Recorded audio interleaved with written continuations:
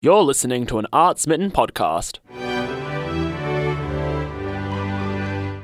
To answer your question, yes, it is some of my favorite letters from my almost 5-year tenure as the Dear Prudence at Slate. There's a new Dear Prudence now. Dear Prudence continues on without me, and as well as reflections on my time there, how the job changed me, ways that letters changed on the job, certain things that I noticed cropping up frequently, and it's all just sort of wrapped up neatly. Yeah, I want to touch on that. You kind of mentioned there that, Prudence continues on after you. Of course, it also existed before you. How did you navigate, I guess, or did you have to, or could you make it your own, I guess?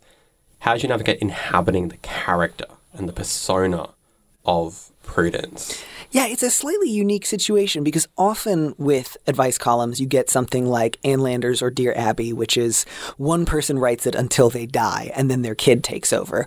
Or you get some of the newer advice columns like Dear Sugar that are really strongly associated with a single person. And it's less often that you have a particular advice column persona who is taken up by multiple people over the course of a few years. So there have been about 5 or 6 Prudences before I stepped into the ring. And I had a certain sense of my version of Dear Prudence was going to be like 30% more sensible, but me. And the 30% felt pretty important. Like more than 30% would feel fake and inauthentic, and less than 30% felt like I would just be smashing people with a hammer. Yeah, is that like an impulse you kind of have to avoid when you get some of those letters that are a little bit wild? I did yesterday during a live show in Auckland. Somebody started reading a letter out loud, and I interrupted them and stopped and said, "Just hit him with your car." And that's not always advice that you want to be giving people. So yeah, it's not my go-to mob violence, but it does help to have a persona that kind of reins it in. Yeah, I mean, you were quite, in your responses, quite direct. My, honestly, favourite line from the whole book, I'm going to read it actually, because I was like, I just love this. Someone was writing to you, and they were talking about them and their kind of younger husband, and going, well, if my husband was a woman and I was a man, maybe it would be different. And you wrote, for whatever it's worth, I don't think it's especially useful to imagine a gender-swapped version of one's present romantic relationship. You don't have a gender-swapped version of your relationship unless you're both considering transition, as my wife and I did a few years ago, and which I heartily recommend. So I guess you're kind of really inhabiting the character there and making it your own. I think in part because I would sometimes get people who would frame their own question as if, I'm not sure how I feel about it, but if my situation were gender swapped, I then know how I would feel about it. So I both wanted to kind of gesture towards why do people sometimes say that? Is that a useful impulse? And then I also wanted to put in a plug for getting sort of like ships passing in the night sex changes, just because it's fun and not everyone gets to do it. And I think everyone should change sex at least once.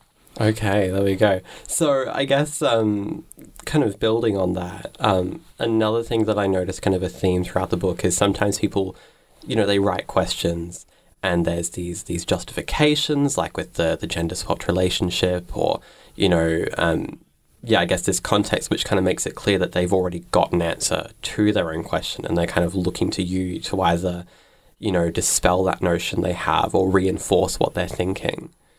Mm-hmm. I guess how do you kind of approach those kind of questions? It's difficult. Sometimes you do get a sense that a letter writer has a pretty clear idea of what they want to do already. Sometimes you get a sense that they're looking for a sort of ruling on either is this fair that this is happening to me, or am I allowed to feel the way that I'm feeling? And those were kind of great letters because you'd get to start with like, good news. You're always allowed to feel the way that you feel. What next? And sometimes it genuinely seemed like somebody wrote in with no idea of what to do. That wasn't the most common dynamic, but I would say more frequently than you might think, people seemed genuinely unsure. And that always felt very like I wanted to take that really seriously if somebody wasn't sure what to do. But sometimes it was helpful or at least nice if somebody wrote in and it was clear, you're already going to do what you're going to do. Nothing I can say really affects you. So this is just like a fun thought exercise. I can't make you do anything. And I always appreciated that reminder too, because sometimes people would write in with really difficult or thorny situations, and I could feel very God, I need to make sure that I give them the best possible advice. And it helped to remember, you're not the boss of them. That you don't know who they are. You can't follow up. You can't, go to their house and live with them for the next week and make sure they do what you want. Like, you can just say something and then they're free to ignore it. I know that was also something you kind of touched on, right? Where you give someone advice and then you don't know if it worked out. You don't even know if the situation was real. How do you manage that? Not getting closure. Yeah. I mean, the nice thing was I got paid either way. So even if none of the questions were real, if the whole time it was one guy in a basement churning out a series of, increasingly improbable scenarios, I still got paid. So that worked out for me pretty well. But I think it does help to have a slightly light touch. You hope for updates, and every once in a while I would get one, and that felt so delightful. I loved hearing from people afterwards. Even occasionally, most of the people who write back with updates are pretty happy with how things turned out, but every once in a while somebody would write back either things didn't turn out great or I really hated the advice that you gave me. I thought you sounded like a jackass, and I just wanted to let you know that. Which is not my favorite kind of update to receive, but at least it was like, oh, you've been thinking of me. That's nice. Yeah. But yeah, some of it you just had to sort of like let go and hope for the best and just accept that you will not know. And it's possible that I've like crossed paths with someone on the street who once asked my advice and neither of us recognize each other and there's just no way to know. But yeah, you do have to let go of that, which is hard because one of the qualities that makes you want to become an advice columnist is deep curiosity and nosiness. And letting go of that nosiness is not something that comes easily or intuitively to me. Yeah, I mean, look, there's when I heard that you were coming into SYN and someone was like, Lachlan, do you want to do this interview? I was like, yes, I give people unsolicited advice all the time. Like, absolutely. I want to learn from the pro here. Do people take it? No. Do they give you updates? They do. They give me updates. And I'm like, this is just getting worse and worse.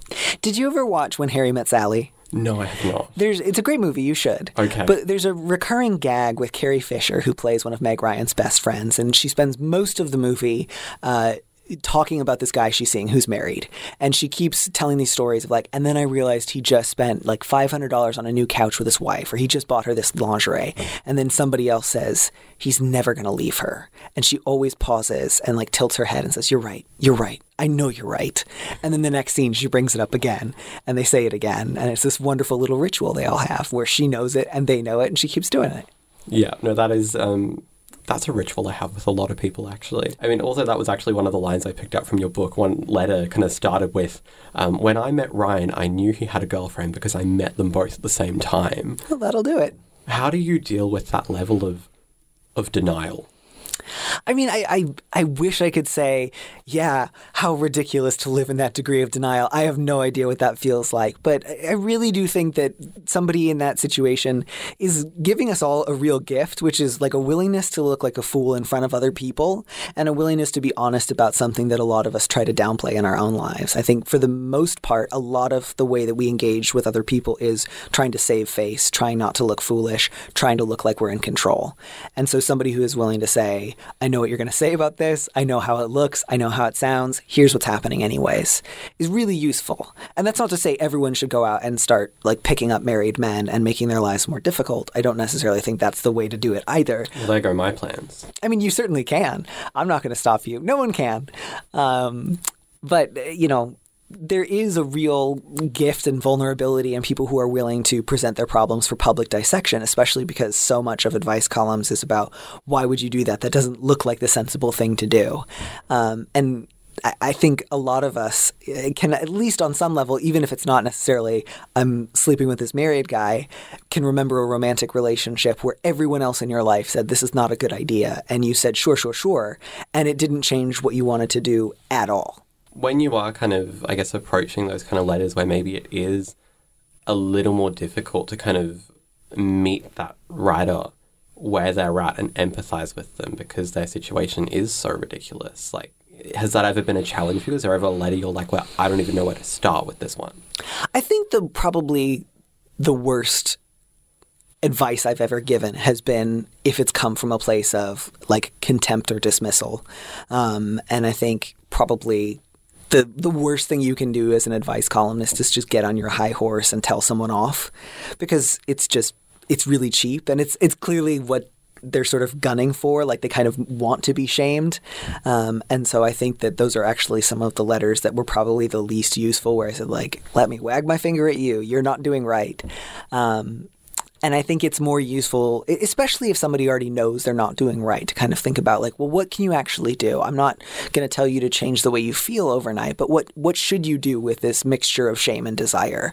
Or what is a reasonable thing to do when it comes to discipline and paranoia, like a fear of a loss of pleasure? I think that's something that really does panic a lot of people. Is, I know this is wrong. I know this makes me feel ashamed. I know this isn't good. I know describing it makes me look foolish. But the idea of losing this hope of future pleasure feels so frightening that I can't imagine my life if I do it. Like, I can't give up. You know, we all have a married man, right? Maybe your married man is something else. We all have that one stupid thing that we don't want to give up. Yeah, okay, this is getting real. So, I guess we've kind of talked a little bit about, I guess, the qualities that make a good advice giver. That empathy, that directness. I guess you kind of, one of the kind of qualities that Slate saw in you before you started was that you're so funny. You know, writing that kind of, the literary humor website. I mean, I've been laughing today. So, yeah. I guess, what are the other kind of, I guess, because you said that there are no specific qualities of an advice columnist. Like, there's no kind of specific things that people are looking for. But I guess, what has helped you? I think another one, especially for this particular advice column, since a big part of the Dear Prudence machine has to do with a live chat every week, is a willingness to abandon your quickly formed judgments of a moment earlier, because I would not infrequently get an update during the live chat saying, oh, here's some more information I forgot to include in the letter that would totally change my answer. Or a bunch of people would write in and say, that's crazy that you, Danny, just said that because you forgot about XYZ. Or occasionally somebody would say, like, you misread line 7. This is the opposite of the situation you think it is. So you both need to be able to come up fairly quickly with some idea of what you think someone ought to do, but you also need to be willing to change your mind and adapt to fit the situation. And knowing when to do that versus when to stick to your guns can be really challenging. So that sort of combination of like nimbleness and flexibility. Yeah, I guess that's something kind of with, with print, with a magazine, it's very slow kind of paced. Like there's maybe a magazine a month, that kind of thing, where online it is so quick. Like you're always getting that, that very quick response with the comments, all that kind of stuff. So I guess, yeah, how do you approach that? Does it change how you approach anything? I think so. Certainly when I grew up, I mostly read advice columns in the newspaper. As a little 8-year-old, before I read the comics, over my little Cheerios, I read the advice column. But by the time I was actually doing it, there was no print element involved, whatever. So I think there's a degree to which it just really helps to remember, you do your best to be helpful. And beyond that, if they ignore you, you have no real power. And so I think bearing that in mind of the most I can do is provide someone with some thought-provoking ideas. I'm not going to ruin anyone's life. And by that same token, I'm not going to single-handedly save anyone's life. I'm not a lifeguard on a beach. I'm not going to breathe life back into someone who nearly drowned.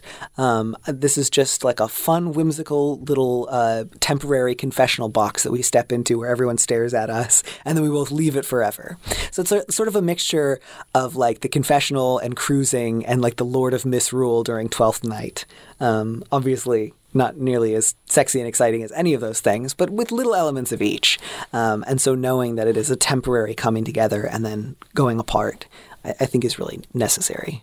Yeah, I guess as well with print, a lot of those kind of print publications have a very specific audience, a very specific niche, which I'm sure Slate did as well. But being the internet, being more accessible, I guess you're starting to see maybe more groups who haven't kind of engaged with this kind of content before, more marginalized people as well. Do you feel like you had, while you were writing as Prudence, this kind of a responsibility to those kind of new and emerging kind of audiences? I think I did encounter more of that. Certainly, I don't remember a ton of transsexuals writing into Dear Abby when I was a kid, and I got more during my tenure as Dear Prudence, although also part of that was just when I myself transitioned and came out, that brings people around. It's sort of like if you have an orange car, you start noticing more orange cars.